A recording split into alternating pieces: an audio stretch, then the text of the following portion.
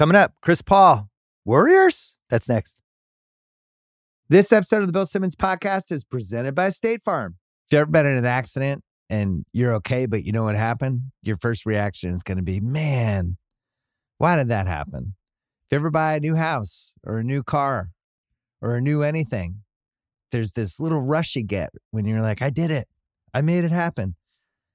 But really, the only words you need to remember are, like a good neighbor, State Farm is there. State Farm has options to fit your unique insurance needs, meaning you can talk to your agent to help choose the coverage you need, have coverage options to protect the things you value most, file a claim right on the State Farm mobile app, and even reach a real person when you need to talk to someone. Like a good neighbor, State Farm is there. Learn more at statefarm.com. This episode is brought to you by Monopoly Go. It's halftime and the scoreboard's not looking good.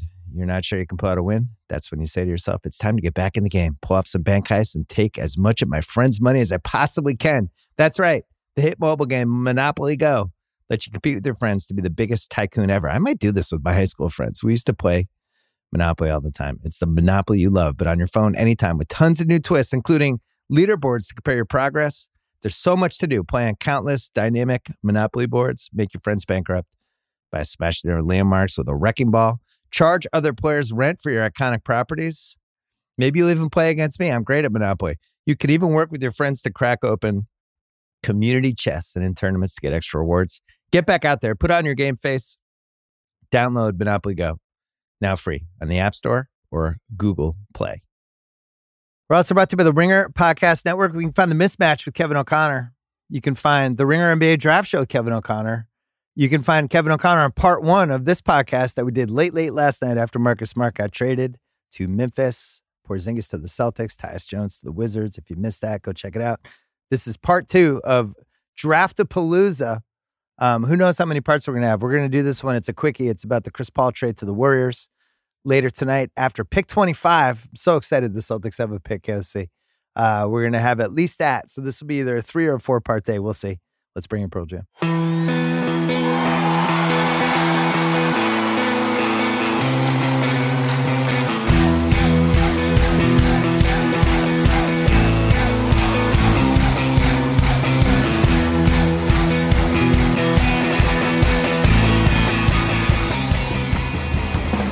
All right, KOC, Russillo and I talked about this trade on, I think, Sunday night's podcast or maybe a week before about Jordan Poole for Chris Paul. Could Chris Paul work on the Warriors? And I was pro. Russillo was against. He thought too much movement. Chris is a pick and roll guy. He's a little more old school. How does he fit in?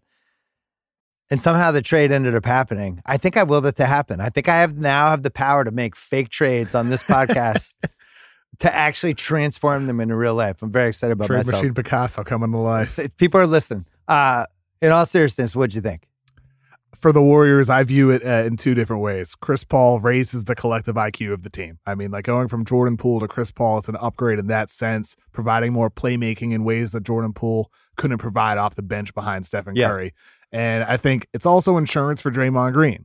If Draymond were to leave in some type of sign and trade scenario to Dallas or Phoenix or whoever it might be, for the Warriors, you could have Chris Paul kind of absorbing that, guy who's bringing the ball up the floor more often. Granted, like they're different types of players, they're different sizes, they're not anywhere in the same universe on defense, but offensively, I think you could see Paul more in that Draymond role. However, I'd expect Draymond to be back. And then those guys are going to have to learn how to operate together, which leads to those Russillo concerns. Yeah. Now, how does Chris Paul adapt? Does Steve Kerr adapt the offense, or are we going to see Chris Paul taking more spot-up threes than he ever has in his entire career? Is he going to adapt as a mover without the ball?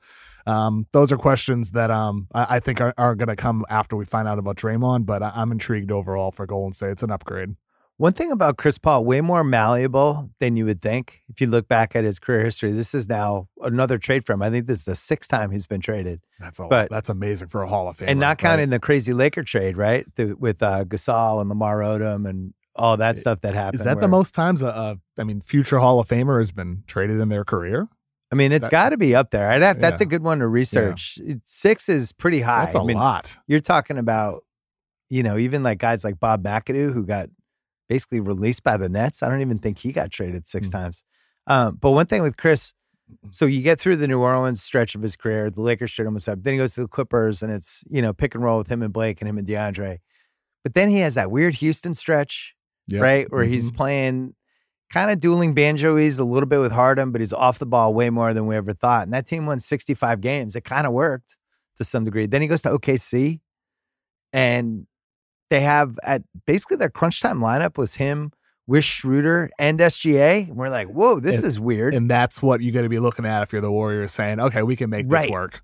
Right. So then he goes to Phoenix. He's back to a more traditional role. Then all of a sudden KD shows up, and now he's a little off the ball more. So I think he's more malleable than maybe he gets credit for. The reason I liked it is just you need him for 4 months. You need him in March, April, May, June. I don't even care about the first part of the season. They have plenty of rookies and people. But we haven't seen a lot of guys, a lot of like point guard initiator people with Curry basically his whole career. Monte Ellis wasn't like that. Livingston was, but Livingston, they caught him at a different point of his career. And that Iguodala was really important that he could do stuff where he could initiate the thing. They could run plays through him. And then Draymond, obviously. Other than that, like Poole always to me was like a shoot first guard who, if he had the ball over midcourt, it might be going up. I don't feel like he made like Curry better. CP might actually make Curry a little bit better. It's going to be so fascinating to watch, right? Yeah, I mean, I'm excited there. Like, I think that's what they hoped Jordan Poole would be able to develop, and he just never did. But now with Chris Paul, like, you have a guy who, like, yeah, I mean, I think Ryan's right that he's going to have to adapt more than ever, like more than he did with Oklahoma City Thunder with this type of system for the Warriors. But it is going to be fascinating to see just how Steve Kerr utilizes Chris Paul in this offense, because he is somebody that, like, he likes to slow it down. And for the Warriors, they like to play quicker. They like to play faster. But the fact they have now this tool that they can turn to and say, we can play any way we want to with Chris Paul. I think that type of flexibility that they're going to have on offense, it does, add a new wrinkle for Stephen Curry as well, where you have this magnificent playmaker who can find you exactly where you want it with the ball. Granted, like for Steph, his bullseye is wide, right? Like you don't need to give him a perfect pass for him to have a high percentage shot. So, but I just think for Chris Paul in this role, I think for him, it's going to also raise questions about Draymond, though, assuming he's back, because now you're in a position where Draymond once had to have the ball in his hands less when Kevin Durant was added. KD was more of a mover off ball, more of a scorer off ball. You can use him off pin down screens. A mini isolation guy. Yeah, for sure. And now with Chris Paul, he's not going to be moving that much, I don't think. So is he going to be playing even fewer minutes? Maybe Chris Paul is a 25-minute guy. That's always possible. How about too. 20? It could be a 20-minute guy. He's in the 05 draft. Maybe that's what you want from him. Yeah. Is you get more out of Chris Paul, and he's not playing as many minutes. So I don't know what Steve Kerr is going to do, but it's a really fascinating deal. Like, I don't think we could have ever imagined Chris Paul going from hated Warriors rival to now we got to talk about all that stuff. Quickly on the basketball side of things. It's clear that they had this chasm between the adults and the guys who had already won, then the young kids who were ready to play. And I think they really underestimated what kind of chasm that would be, where you have guys, not just Poole, but Kuminga and Moody and Wiseman before they traded him. Guys who were like, I'm young, I want to play basketball. And I'm psyched that we won the title last year, but that was last year. Now am I going to get to play? And my sense, with it feeling around the situation from the Warriors side was like, we need more adults. We need hoops IQ people. Yeah. So Wiseman goes. Why does Wiseman go? Even though everyone agrees there's a lot of talent, because it's like hoops IQ is a little low, right? They bring in Peyton, somebody who fits in. Chris, from a hoops IQ standpoint, now you have him, you have Draymond, you have Clay, you have Looney, you have Peyton, you have Curry. Smart team. 7 guys. Yeah. Now it's like, can you work in the fringes and get one more veteran free agent? And now you're kind of back to your identity of the hoops IQ team. I think Chris, one of the things I was thinking was like his signature shot, that little, set me a pick. I'm going to wear, all of a sudden I'm at the foul on top of the key and I hit that little pole, thing. Yeah. It's a little easier to get that one off when Curry and Clay are doing circles and the defense is so terrified of where Curry's going. And now I have all this space. Like, that was one thing with that team. That space around the foul line was always wide open, right? That was where they just gave Draymond basically like, hey, man, knock yourself out. Yes. We're going to give you whatever you want. I don't think you can do that with Chris because that's his area. Yeah, I mean that's why I think there could be overlap with Draymond. Like Draymond's going to have to now take a back seat as well because if Chris Paul's better in those situations where he gets the ball in that area of the floor, he is such a much more dynamic threat, still to pass, but also to handle and pull up and make a defense pay with a shot that he hits, 45+%, or even with the wide open, for that, it could be 50+% this coming season. He's had years like that. So I think with them, you're going to see Chris Paul in that Draymond type of role, and then it's on Draymond to adapt probably more so than Chris Paul in actuality. And Jesus, that'll go great. I'm just looking up his minutes as you're talking. Keep going. If Draymond returns, though, I mean, I think with them, like the Warriors are gonna have to pay. I think there are going to be teams that offer a lot and sign and trades. Well, the Poole being out of this, I think, solves more. One piece of this for sure. Now because it was Chris clear Paul expiring. It was clear that couldn't come back. I was just extremely dubious that both of those guys were coming back again. Yeah, absolutely. And now that the fact that Poole and Draymond are broken up, you can feel better about it. Chris Paul being on an expiring deal. If you pay Draymond Green and you just let Chris Paul go next year, or you sign him on a value contract, for the latter stage of his career, then it makes much more sense financially for you than with Jordan Poole being part of that equation. I wonder, like you mentioned though, how like that kind of, the friction between the young guys and the older guys, are they done though? Like could Kuminga and 19 still be packaged together as we talk now this afternoon? I don't think they're done. And if Curry would never come public anything with him. Yeah. Same with Kerr. But I think there was a window that I think everybody in that organization feels like they lost a year last year. Mm-hmm. Could they have beaten Denver? I don't know. I think Denver beats everybody last year. Yeah. But if you're them, it's like we have Curry. He's this transcendent guy. And, we didn't put a good enough team around him. And better than ever, really. Chris Paul in 2015 was 35 minutes a game. And that dropped to basically the 32 range, incredibly, for the rest of his career. Even the last 2 Phoenix years, he was 32.9 and 32. And it felt like each year was the car. Really started with Houston in 2018. They put a lot of miles on him, especially in the playoffs, and he finally broke down at the worst possible time in the Warriors series. If he's playing, let's say he plays 60 games and he's playing 22 minutes a game in the regular season, and you're just like, hey, Chris, you're going to come in with 3 minutes left in the first quarter, give us 9 to 10 minutes. Same thing in the fourth quarter, 9 to 10 minutes. Probably not going to play with Steph that much unless there's crunch time situations for us. You're going to run our second offense, and we just want to get you to this spring. He fucking hits the lottery if that happens. Mm-hmm. If I'm him, I don't want to play. What records is he going for? Like maybe there's like some assist stuff he can climb, but for the most part, this guy just wants to win the title. He hasn't even been in the finals. Yeah, I think for Chris Paul, that's probably a blessing to go to the Warriors in that sense. That's how I feel. He's playing with a bunch of smart dudes. Mm-hmm. He's with Curry, that a guy that he's battled over the years, but you're still, if you look at over the years with Chris, like he was with Blake in those Clipper years where Blake, there was a stretch there where he was one of the best 5 players in the league, right? So he had that. He had James Harden. He got to play with when James was at his MVP apex. 35 points per game guy, right. Elite efficiency. He got to play with Booker and Durant.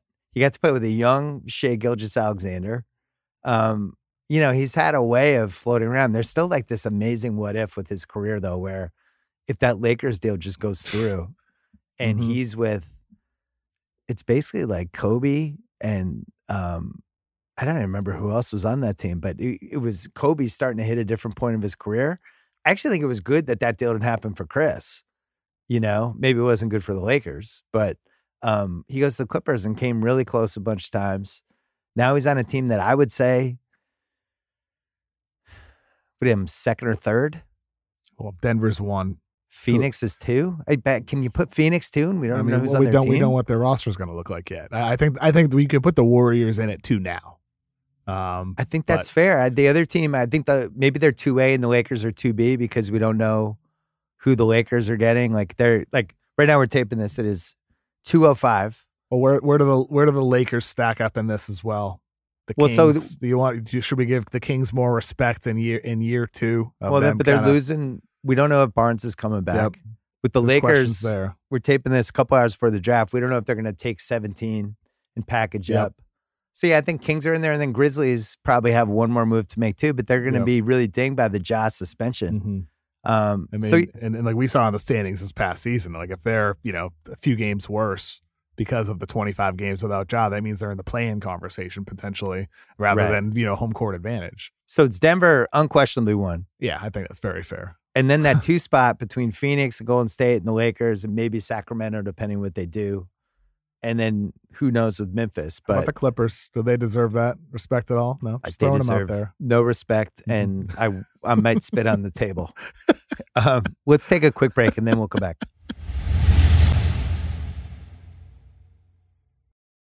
All right, come back. Tate Frazier joined us. He'll be on the little draft pod we're doing tonight. What was your immediate reaction to Chris Paul? You've always liked Chris Paul. Yeah, North Carolina guy, Wake Forest guy. His book is selling right now. This is not a promo for his book, but the story of 61, the points that he scored for his grandpa. One of the greatest North Carolina basketball stories around. And I think this is a tale as old as time. If you can't beat him, join him. So there you go. Well, unfortunately for you, he's joining Steph Curry. Yeah. Your dream in life was the Steph Curry thing to just completely flame out. We're just kicking the can down the road. Steph Curry at 40 comes home to the Hornets. Well, here's the thing, and we don't know because the draft odds, by the time people hear this, we'll probably know who's going number 2. But the draft odds with Scoot, one of the craziest things we've ever seen. He's plus 160 this weekend. It starts shifting. All of a sudden, he's favored. Then Woj does a tweet, I think 2 days ago. Boom, it flips again. Miller's like minus 400. Then today, all of a sudden, Scoot's minus 400. And listen, and we'll talk about this more tonight, but I just think you have to take Scoot. I think he has the most value. But it made me think long term, is that your Curry trade? Maybe. If the Warriors rebuild, Curry goes I feel home. like LaMelo is smiling. LaMelo for Curry is the trade, right? I mean, the Warriors can't do that, though, because they passed on LaMelo. They can never admit defeat. They right their wrongs. That's what it is. Thing. Let's talk about the Washington piece of this quick. Jordan Poole to the Wizards. Tyus Jones yesterday to the Wizards. Kuzma, do we think he comes back? There's a chance. If he What's the market for him? I don't think it's as strong as that report saying he hopes for $30+ million per year. It's not that strong. No. So it's a matter of I think so for some of these teams that have cap space like Utah, San Antonio, Houston, people around the league are wondering who's going to make the Austin Reeves offer sheet, who's going to make the Kyle Kuzma offer. And so far it seems like we have Reeves over Kuzma, right? I'm not hearing a lot about Reeves right now. That's pretty quiet. So unless a team comes out of nowhere with an offer there, maybe Kuzma's the guy they go for. Reeves is 4 years younger, though. And that's the thing I'm confused about because Kuzma's in his late 20s. Maybe teams feel like the Lakers are just matching anything. Why do I want to waste my time on July 1st? They're just going to match it. That is part. I go the other way, Tate, because I'm a spiteful guy. Yeah. $105 million offer. Yeah, match it. If I'm a Western contender, I'm like, hey, man. Yeah. Matching or not, I want to wound the Lakers. Pay $99 million for do what the Reeves. Pacers did, right, with Ayton last year. Give him the offer, and that was one of the first times they've given a restricted free agent that kind of offer. And they said, okay, if you want him, pay for him. And he actually got a favor from the Pacers. Rusell and I talk about this all the time because we're just naturally opposed on this topic. Because he says, no, you got to do favor. He's like, and he's right. And I'm sure you've heard the same, KOC, where teams are like, no, you gotta play the game. You gotta do right by the agents. I just don't feel like it ever gets paid back if you're the team. It never does get paid back. You go to the agent like, hey, man, remember 2 years ago? And it's like, yeah, fuck you. Pay me more money. When does it ever get paid back? So I would just always be in competitive, fuck everybody else over mode. And the Austin Reeves thing's a perfect example. If I had if I'm Sacramento, I was like, fuck it. San Antonio, right? Yeah, San Antonio. The Spurs are the team that I think about most. And he'd be good on San Antonio. It'd be perfect. Pair him with Wemby and Devin Vassell, Keldon Johnson. I'd love Austin Reeves on the Spurs. Well, if I had said anyone else with the Wizards was running the Wizards, I would say they're going to fucking pay him $125 for 3 or so, somebody, and then House will complain about it. But this new regime actually seems to be approaching this correctly the way we would if we were running a team where it's like, yeah, we're not good. Let's suck this year. Let's try to get assets from other teams. Let's take bad contracts, keep them coming this way. I don't think they'll overpay Kuzma is my point. I don't think they'll overpay him. Maybe they sign him to like a fair value deal, like a 3 over 80, something along those lines. Or like a 370 where it's like 25, 22, and then the declining 20, deal. something like that. Maybe there's a non-guarantee on the third or the fourth year, Yeah. something along those lines. I think for Washington, that's one of the reasons why they wanted that Landry Shamet contract, because there's the team option. It's a flexible piece that they could deal in any type of situation. It could be taking on big money contracts. It could be in a deal where they're giving up more assets to get a good quality player for a team that doesn't want to take on money. So if Kuzma has that on his back end, I'd expect them to kind of target deals like that. And maybe if they re-sign Tyus Jones after this season, it could be a similar type of situation. Or they trade him in February. That could happen too, because he's going to be a sought-after point guard. And they're like, Jordan Poole, last year your teammate punched you in the face. This year, 25 shots a game. Knock yourself he's out. He's going to win most. We don't care player. about wins or losses. He's literally already unfollowed Draymond. I mean, literally as soon as that happened? Yeah, that was already reported. I guess people were already looking at his follows. He says, "I'm out of here. I'm not following this guy." Already? So, yeah, I mean, wow. It's so funny. Someone punches you in the face. I mean, it's a fair move. It's so funny when this stuff happens. And I remember for me, like, especially in the podcast, because it's different than writing, because you can, there's a little more nuance that you can describe stuff. But I remember talking about the Clippers during the Blake CP3 era and just finding out different ways to basically say, yeah, this team doesn't really like each other. And then I would get this huge pushback. Why is he saying that? What's your agenda against the Clippers? And just like third parties. And then the moment it all blew up, everyone was like, yeah, we all hated each other. And it was like the Durant-Draymond thing. It's like, no, it's fine. No, they worked it out. And then right after it happens, KD's on a podcast. It was like, yeah, it was never the same. It got totally fucked up. And the Draymond Poole thing is like another example of that, right? Yeah. No, it's fine. We're moving past it. It's like, you didn't move past it at all. Which is fair. If you punch KOC right now, we'd be like, man, we got to figure this out. It would always be weird between us. We would get past it. We'd still do our shows, but it was like, Tate goes to grab a water and you're like flinching backwards. There's also like the college rivalry part of it too. Michigan State. Like there's just a lot of contrasting things there with those two guys. And there's like a finesse versus like a force aspect of it. You know what I mean? Yeah. And also Jordan Poole took his money in Draymond's mind. He's like, you took my contract, and now he ships him out, and he gets that money. Probably. You took my contract, and then they leaked the video, and nobody was ever caught. Did we ever find anything out about that? How it leaked? I'm obsessed with this topic ever since Verno mentioned this a couple days ago. No, I was actually asking a couple different people I knew. I was like, what are the odds that a team wouldn't know how that video got out? And they're like, low. Just flat out low. Know. There's only so many people in the room. Wait, Kyle, is your mic on? Oh, forget it. I was going to ask Kyle. Well, Kyle, you're the only person in the room probably you've been in fights. You've been probably punched. Were you able to forgive people who punched you? One guy tried to punch me. It was my friend. He missed. He hit somebody else. I never forgot that. Yeah. See, there you go. Kyle never forgot the one time his friend punched him. CP and Curry together. Can we go over the history? Like the Warriors fans hate CP. Yes. And this goes back to the Clippers-Warriors series a million years ago when 2015 was the year. Yeah. It was like the Clippers finally are going to get over the hump. You know, the Warriors are going to have to wait for the Clippers, kind of like Michael Jordan and the Bad Boy Pistons. You know, it's like it's still Isaiah's time. It's still Chris Paul's time. We had the Donald Sterling thing happens. Right. And then Curry just kind of jumped him in the line. And, you know, CP3, no matter what he says, I mean, he went from very friendly, I want to mentor you, to, no, we're rivals. Friendly. Yeah. Doc and I talked about this when he came on the pod a couple weeks ago about how Chris Paul in Game 7, which I went to, just completely manhandled Curry from the moment the opening tap, and the refs kind of had to decide right away what they were calling. And, you know, it's the classic PJ Tucker move where it's like, all right, I let that go. And then it's like, well, I let that go. And Chris Paul's just like clotheslining him and clubbing him. And Curry fought through it. But it was so much fun to watch him go at it. And it did feel like a moment where CP's like, no, I'm the fucking guy. I'm the point guard. Who are you? And then over the years, the Warriors beat them every time. And now he's joining the Warriors. Is he going to take shit like KD did? I think probably not. I don't think so. And I think also the Warriors fans probably will fall in love with him because Chris Paul and Stephen Curry have such a, you know, long history with each other that they're going to be so nice to each other now. And I think this is the greatest PR move of Chris Paul's career. I really do. I think going to the Warriors, playing beside, you know, Steph Curry, showing that he can defer to another point guard, also letting Steph Curry kind of evolve and be off the ball and still be a shooting guard at times. It makes them versatile, and we talked about Draymond initiating the offense. Guess who can initiate the offense? CP. Chris Paul. I mean, that's the interesting part to me. What does Draymond do now that Chris Paul takes away some of that responsibility from him? He's going to have to adapt. I mean, assuming he's back, we just don't know how yet. Like Draymond, is he going to be, corner 3-point shooter at 22%? I don't think so. Yeah, I just don't see that. I know.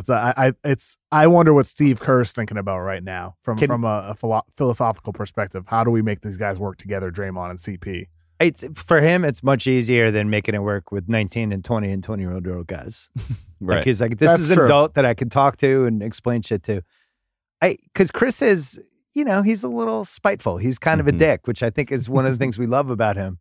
Even after he got traded, he went out of his way very intentionally to mention Isaiah Thomas over and over again, who doesn't work for the Suns. And he's like, I think Ishbia and Isaiah. Like, all that was like purposeful. Everywhere. Interview. Every single interview. Yeah, Good Morning America, too. Like, this is national TV. This is like your, wives and moms at home are like, oh, Isaiah Thomas is with the Suns? Everybody knows. Guess who didn't like Chris Paul? Isaiah Thomas. Sometimes you don't like who you are. You're very similar, right? Isaiah Thomas was the best pure point guard of all time, and I still feel that way. He's still my number one pick. But then Chris Paul comes in, and it's like, no, Chris Paul's the point guard. He's the best point guard ever. And Isaiah Thomas still competitive. He's probably like 60 at this point. You think the Suns move and him was a little political too? Well, I think partly political and partly let's get our own guys in here. He can't stay healthy. He's broken down. I mean, you could make the case against Chris pretty quick. It's an upgrade. He breaks down every single year. Bradley Beal fits in better. We'll figure out the point guard thing. But the reason I mention this is because Chris is a little spiteful. At some point, he'll give the interview about Warriors culture, to your point about embracing Steph. This is what a great organization this is. This is the classiest organization. I was on New Orleans when we were almost getting sold. He's going to call Lake of Joe. He's going to be like, Joe's been honest with me from day one. I've never had an owner like Joe. Yeah, right, exactly. He's light years ahead. Yeah, he went from that crazy New Orleans thing. Yeah, light years ahead. Oh, no. He had Donald Sterling. He had Ballmer, who then basically he got the fuck out of there. He had the Fertitta in Houston, that whole situation. OKC, he was barely there. Then goes to Phoenix. He has Sarver, and then Ishbia. I don't know. Seems like he kind of blindsided him. So now goes to where it's like, this is great. Finally, a classy, and then it's like just insulting everybody who's ever played with. Which I vote for that, Chris Paul. Is this his last stop? Probably not. I think he's going to keep going past. Well, how many teams was Jason Kidd on ultimately? Like he was on the Knicks. Was there a stop after the Knicks? I mean, he was everywhere. I mean, I think there's a world in which Chris Paul ends up back in Charlotte at some point, like on a Tony Parker type contract. You know what I mean? Where he just is close to home, just makes it work for 1 year, maybe 2 years, maybe tries to mentor a younger guy. The thing that I'm concerned about when it comes to Phoenix is Ishbia, if it is Isaiah, if Chris Paul is right and he's saying Isaiah is involved, this would be like if I worked for Michael Jordan, right? Because it seems like Ishbia grew up a fan of Isaiah Thomas. Yeah. It would be hard for me to not agree with everything Michael Jordan said. I would say, great point, Michael. Let's do that, Michael. Are we worried that there might be a little bit of that? I don't like your idea, Michael. Yeah, you're not saying that. You're not saying that to a guy that you looked up to as an idol as a kid. Yeah, it's like, where do you want to go to lunch? Michael's like, I'd like sandwiches. Like, great point, Michael. Oh, man, I love sandwiches. I was just thinking how much I wanted a sandwich. But isn't he involved? Like, isn't that Ishbia? No, that Isaiah Thomas is at least someone that Ishbia talks with. And has conversations with. That's what I'm saying. That's what I'm worried about. He is involved. Yes, that's factual. Yeah, and if he's way more than involved. And if I think he's like a conciliary. Yes. And if he's Geppetto and he knows that Pinocchio is going to say what he wants him to say and do what he wants him to do, that's a very powerful spot to be in, especially if Isaiah is his idol, as most people have said he is. I mean, that's fascinating. Isaiah is also we have proof of him with the Knicks. Like, he doesn't care about future. Like, he traded 2 unprotected picks for Eddie Curry. We have more proof now with what they're doing. Well, we found out today, and we didn't talk about this the other day because we didn't know, but they announced the official trade, and it was pick swaps with Washington and Phoenix for 24, 26, 28, and 30. Every year. I assume they were unprotected. So now not only do they have no picks, but even the picks they have will be the worst version of the picks. It's not going to hurt them next year. They're going to be better than Washington. Might not hurt them in 26. But once you get to 28 and 30, so that Beal trade, that wasn't just, oh my God, what a hijacking. We stole Chris Paul, or we stole Bradley Beal for Chris Paul and whatever. It's like those The swaps aren't nothing, KOC. Yeah, they're not nothing, especially in the later years, 28. Like the Celtics 30, did like one for Derek White, and I was like, oh, Jesus. And now that, like with that one, that's Wembanyama in 2028, where it's like, oh my God, he's going to be like the fucking best player in the league in 2028. But you're all in right now. I'm all in, right. You're all in. I'm not for swaps all in, though. Well, yeah, you are. Like you have Kevin Durant and Devin Booker, and you're But I mean, upgrading. would you have traded basically 8 first-round picks plus Mikal Bridges and Cam Johnson for Bradley Beal and Kevin Durant? That's insane. Nobody should want to do that. No, I wouldn't have. No, I wouldn't have. Well, you wouldn't do that, right, Tate? Absolutely not. But I mean, is it sacrilegious to say that I like what Washington is doing? I really do. No, not at all. Of course not. Denny's I think the we're all most in on tenured it. guy on the team right now, and I like Denny. And then you bring in Tyus Jones, and let's say I think hypothetical. they're in a first-name basis with him. I mean, he's a star. And You're like Doris Burke. He's like, they've got Denny, they've got Corey. Well, you bring in Anthony. Let's say, for example, you bring in like an Anthony Black. You put him next to a Tyus Jones, who can be a primary ball handler at some point in his career, Anthony Black, but he learns from Tyus Jones. He can play off the ball to start his career. I just like the youth movement of Washington. So, I mean, as much as Phoenix is all in, I like the future of Washington. It's complete opposites. Like Washington is all in on the youth movement, and Phoenix is all in on competing for right now. So they're not even worried about 28 and 30 with what happens there. I think, know why? Because they have a new owner who doesn't realize how much it's going to suck in 2028. But he has no players left, and Devin Booker's like, get me the fuck out of here. It is also hard to judge, though, what the Suns are right now without knowing what they're actually going to do this offseason. Right. I mean, it's very difficult to assess the roster. We know they don't care about the second apron. Our guy Windhorst reported that, where he's just like, if we're going to go over, we might as well like completely obliterate it. What do we care? The penalty's the same. I don't know if I agree with that logic, but at least it's logical. Like, okay, I get it. You might as well like completely annihilate it. So I just don't think it's going to work. I mean, I didn't even know some of these things where if you're over it 3 straight years, your first round pick just goes to the bottom. Yeah. So maybe that's why they did the swap. Because if you go over the 3 straight years, your the Wizards like, fuck. Oh my God. Forgot about the apron rule. Well, I mean, now you have me wondering, though. I wonder if there's language in there where, like, if another team owns the right to the pick, it doesn't go to the back. They're probably like adding that in right now. I wonder because that's something I'm unsure. So we didn't think about this. Phoenix is zagging. Unbelievable. It's going to be amazing to see what they actually end up doing, though, because they still have DeAndre Ayton. Are they going to keep him? Or are they going to move him into like a group of wings and forwards? So you think so? Then if they move Ayton, that means they go with like Jock Landale, bring back Bismack Biyombo, go cheap at center. Yeah. But what do they get for Ayton? Like, what's the real value of DA right now? He struggled last year. Ever since getting the contract, there's been concern about like how much does he actually care effort wise? Is he going to want to prove it in a new organization? Chip on his shoulder. He feels like OKC waiting to happen to me. San Antonio next to Wemby, something like that. Oh, interesting. Not against that. Yeah, that one. So that we have the Ayton piece, we don't know what's happening, and then we have this Portland piece today. That's going to unfold in a couple hours, and we should probably go soon. But who do you want them to take? Just let's go on the record right now. It is now 2:25. From day one, the Hornets have told everybody, myself, Kevin O'Connor, that it's Brandon Miller, right? That is going to be the pick. But I think that was all because they thought that Portland. They want Portland. Yeah, right. Yeah. They want to pull a Danny Ainge where it's like, oh, you guys really love Markelle Fultz. Yeah. Well, trade us for him, right? But we actually like this other guy, Jason Tatum. But in this case, I think they love Scoot. I think they will take Scoot. I'll be excited about Scoot. And Scoot fits next to LaMelo. It makes a lot of sense. Like LaMelo doesn't want to have to do the dirty work of getting downhill. Scoot can do it, right? Scoot can score in the mid-range. Scoot can have pull-up jumpers. And guess what LaMelo can do? Play the 2, spot up, hit threes.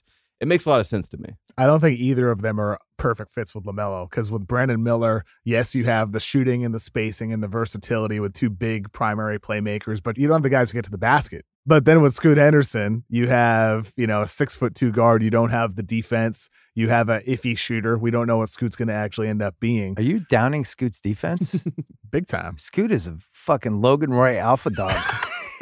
But he's going to come in and tell everyone to fuck off and start throwing water around. Did you see the interviews with him? I said he was 28. I actually think he's 38. Yeah. What is his deal? You sent that picture to us today. He's got I this know. body that it's like, what the hell is going on? But You're he's 19. He's still 6'2". Fine. And LaMelo is not. How tall is a great Donovan defender Mitchell? either. Is he 6'2" and a half? Say something like that. But he's also supported by Jared Allen and Evan Mobley. Westbrook was 6'3". Yeah, the best don't thing that I know. saw about Scoot is that his mom had to bring his birth certificate to his games. That's Like such a that. good That is story. the Those are best my fact favorites. I've ever heard in my entire life. Yeah. You know what I mean? I heard that fact and I'm like, get Brandon Miller off my board. I want that guy. And he That's was such 10, a good anecdote. 10 playing with 14-year-olds, 14 playing with 17-year-olds, 17 playing with 20-year-olds that are pros. I just like Scoot. Scoot has an it factor about him. Yeah. And I think They need the it factor more than anybody. Well, and that's the argument in favor of him for Charlotte as well, because with Miller and LaMelo, you wouldn't have necessarily that leader, that guy to grow into a leader. You'd have kind of two more, Two islands. chill guys who just do their own thing. Dude, this is NFL. This is wherever they're going to take a defensive tackle second. And meanwhile, everyone wants a quarterback. Mhm. And then eventually, what happens? The quarterback goes in the spot because the quarterback always has the most value. and that's what Scoot is. He's Scoot's more. it factor has more value than Brandon Miller with these red flags around him. I thought the point that you made on one of the 20 podcasts you were on this week was about how there's I was basically on Dave Chang this week too. I know you're all over the place. Now there's basically, it's one of those weird NBA drafts, but there's three guys who would be a number one in a lot of other years. Because normally we'll have a year like the Wiseman LaMelo year where it's like, somebody's got to go first. Like, who do you like? This year, like all of these guys, I think would have gone first. Yeah. Probably in other drafts, right? I think it's a great top of the draft, and not to mention Yeah. the Thompson twins, Yeah. Amen and Asar. I think both of them are insanely talented too. I like the top of this draft for Charlotte. Neither of them are like perfect fits, but they're both good fits. And I think with Scoot, I could tell who Tate wants. well, Oh, I won't Scoot. I think with Scoot, that is the Mitch very. Kupchak won't Scoot. when are you too old to wear a jersey? I think now. I'm 30. I think it's Kyle, over. what's Right, the Kyle? ruling Am on I that? over? I think it's over. Kyle says no. Every day. Yeah. I don't think that's going to You ever work. seen Kyle happier? He just got married. You're back. Yeah. Like, look at him. He's No, so I mean, peaceful. monogamy is back. You know He what looks I mean? like Hanks this at is the best thing to happen to marriage in a long time. He looks like Hanks at the end of Castaway. He's just like looking at the different roads and then It's just like he's completely wiser. peaceful. It's like a wiser Kyle. I don't understand it, Kyle. Wait, before we go quickly, because we talked to Celtics last night. We found out since then it's been kind of floated out there, reported that Smart was blindsided, which I thought was really interesting. And I think you and I have, talked to some different people. It really seemed like part of this trade was they wanted to turn this team over to Tatum and Brown. Yeah. And Smart was such a forceful personality and in almost entirely good way, but he'd been there from the beginning. Mm-hmm. He felt like it was his team. It was those three guys. And I think the feeling seems to be like we needed to change the energy a little bit with the team, not to mention all the Porzingis stuff that comes in and Horford getting older, all the stuff we talked about yesterday. But I thought that was an interesting wrinkle to that. And it's a pretty great what if with the Clippers because there's all kinds of different things about Brogdon right now, but it seems like the Clippers just couldn't get a physical in time. It was like they had to basically get the trade done by midnight. They couldn't get a physical situation that they felt comfortable enough with. So they were like, fuck it, we're out. We don't know about his arm. But then the reports are he might actually be back for the season. So I don't know. I just feel like this kind of, sometimes things work out for a reason and sometimes they don't in sports. This might have been one of those works out for everybody situations. You know what else it said to me? Brad Stevens is unafraid to make those tough emotional moves. Yeah. We've seen Danny Ainge do that for years with some of the decisions that he needed to make, trading Perkins for Jeff Green, getting rid of Isaiah Thomas for Kyrie Irving. And it doesn't always work out. Sometimes it ends up being a mistake. But Brad Stevens doing this, trading Marcus Smart, as beloved as he is, as the heart and soul of the team, being the leader he is, I think he at least indicates like, hey, I'm going to do what I think is best for this franchise to have a chance to win a title. Who's getting married in 2 months?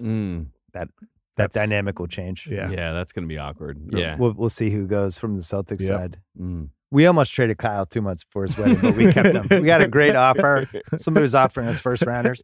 On the Celtics side, I think like my dad was bummed out today, but also felt like it was completely necessary. But he was like, man, we were just with the guy a long time. All my friends feel the same way. Yeah, I All was of like, them. man, it was almost like I can't believe it's over. Like it was. He was kind of like a mascot as well as like the emotional leader. Yeah, he was the and- Tommy Points mascot. He really was. He was like the last connection to Heinsohn and I don't know. Even the fact like he dyed his hair green for his mom. Like his mom wanted to see his hair green. And I thought it was messed up. They dyed his hair blue. I saw that. That's too far.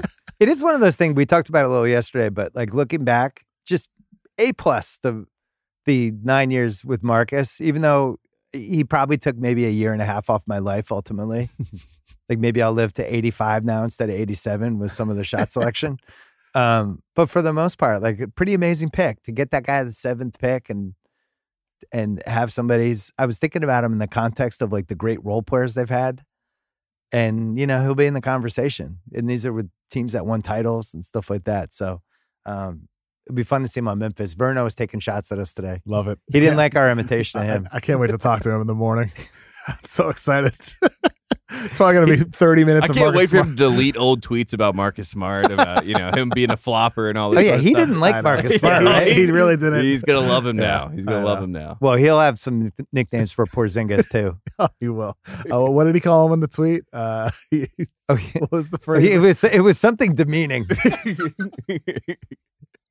I can't tell if the imitations hit too close to home or he was completely outraged at our Southern accents. Probably the back. He said, read it in the Verno voice. No, you do it, kids. Come on, KSC, let's hear it. Enjoy your hobbled stork. Hobbled stork. Verno. That's awesome. What a legend. All right, we'll be back. Unless there's another trade, we'll be back. We're going to start taping after the Celtics pick at number 25, which I can't wait. My dad today was so excited. My dad went to sleep. He didn't know about the trade and woke up. And not only we traded Marcus Smart, but we had a pick. And he's like, I haven't done any research. So now he's just deep He's like diving. texting you about Marcus Sasser. He's like, what do we know about Sasser? I sent him some names.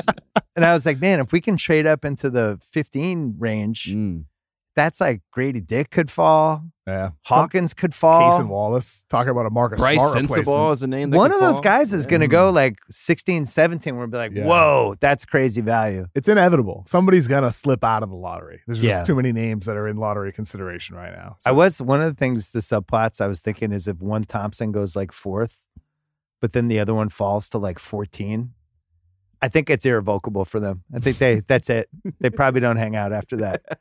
They blame the other They one need for to like be intel. they need to be within a couple slots of each other. If it's like a 10-spot difference, I don't know how you come back from that. Yeah, I wanted like 4 or 5, but then they have to do like the Antoine Jameson, Vince Carter, where they give each other the hats? They That'd trade be- for oh, each yeah, other. right. That'd be nice. All right, this podcast was produced by a serene, mature, and just super happy Kyle Creighton. And we will see you probably after pick 25. Thanks, guys. Thanks, Bill. Thanks, Bill. Wanna see them on a way so